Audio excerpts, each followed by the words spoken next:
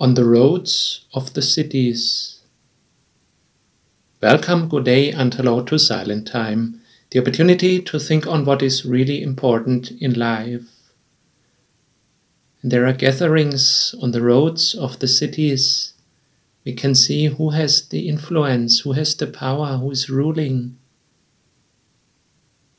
Jesus walked into Jerusalem, Matthew 21, verse 9. The crowds walking in front of Jesus and those walking behind began to shout, "Praise to David's son!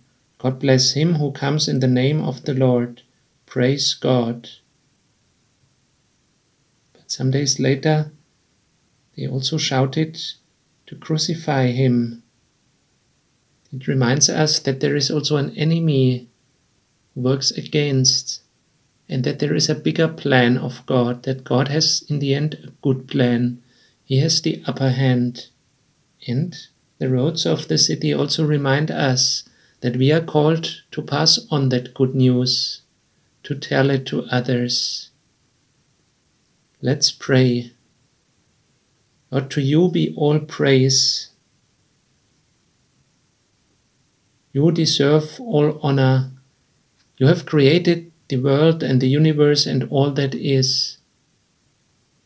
At the same time, we know that in this world there are also other forces. There are enemies in many forms. We pray that you protect us, that you guide us through this life towards your kingdom. Show us where we are called to pass on that good news. Forgive us where we are lazy to talk about it.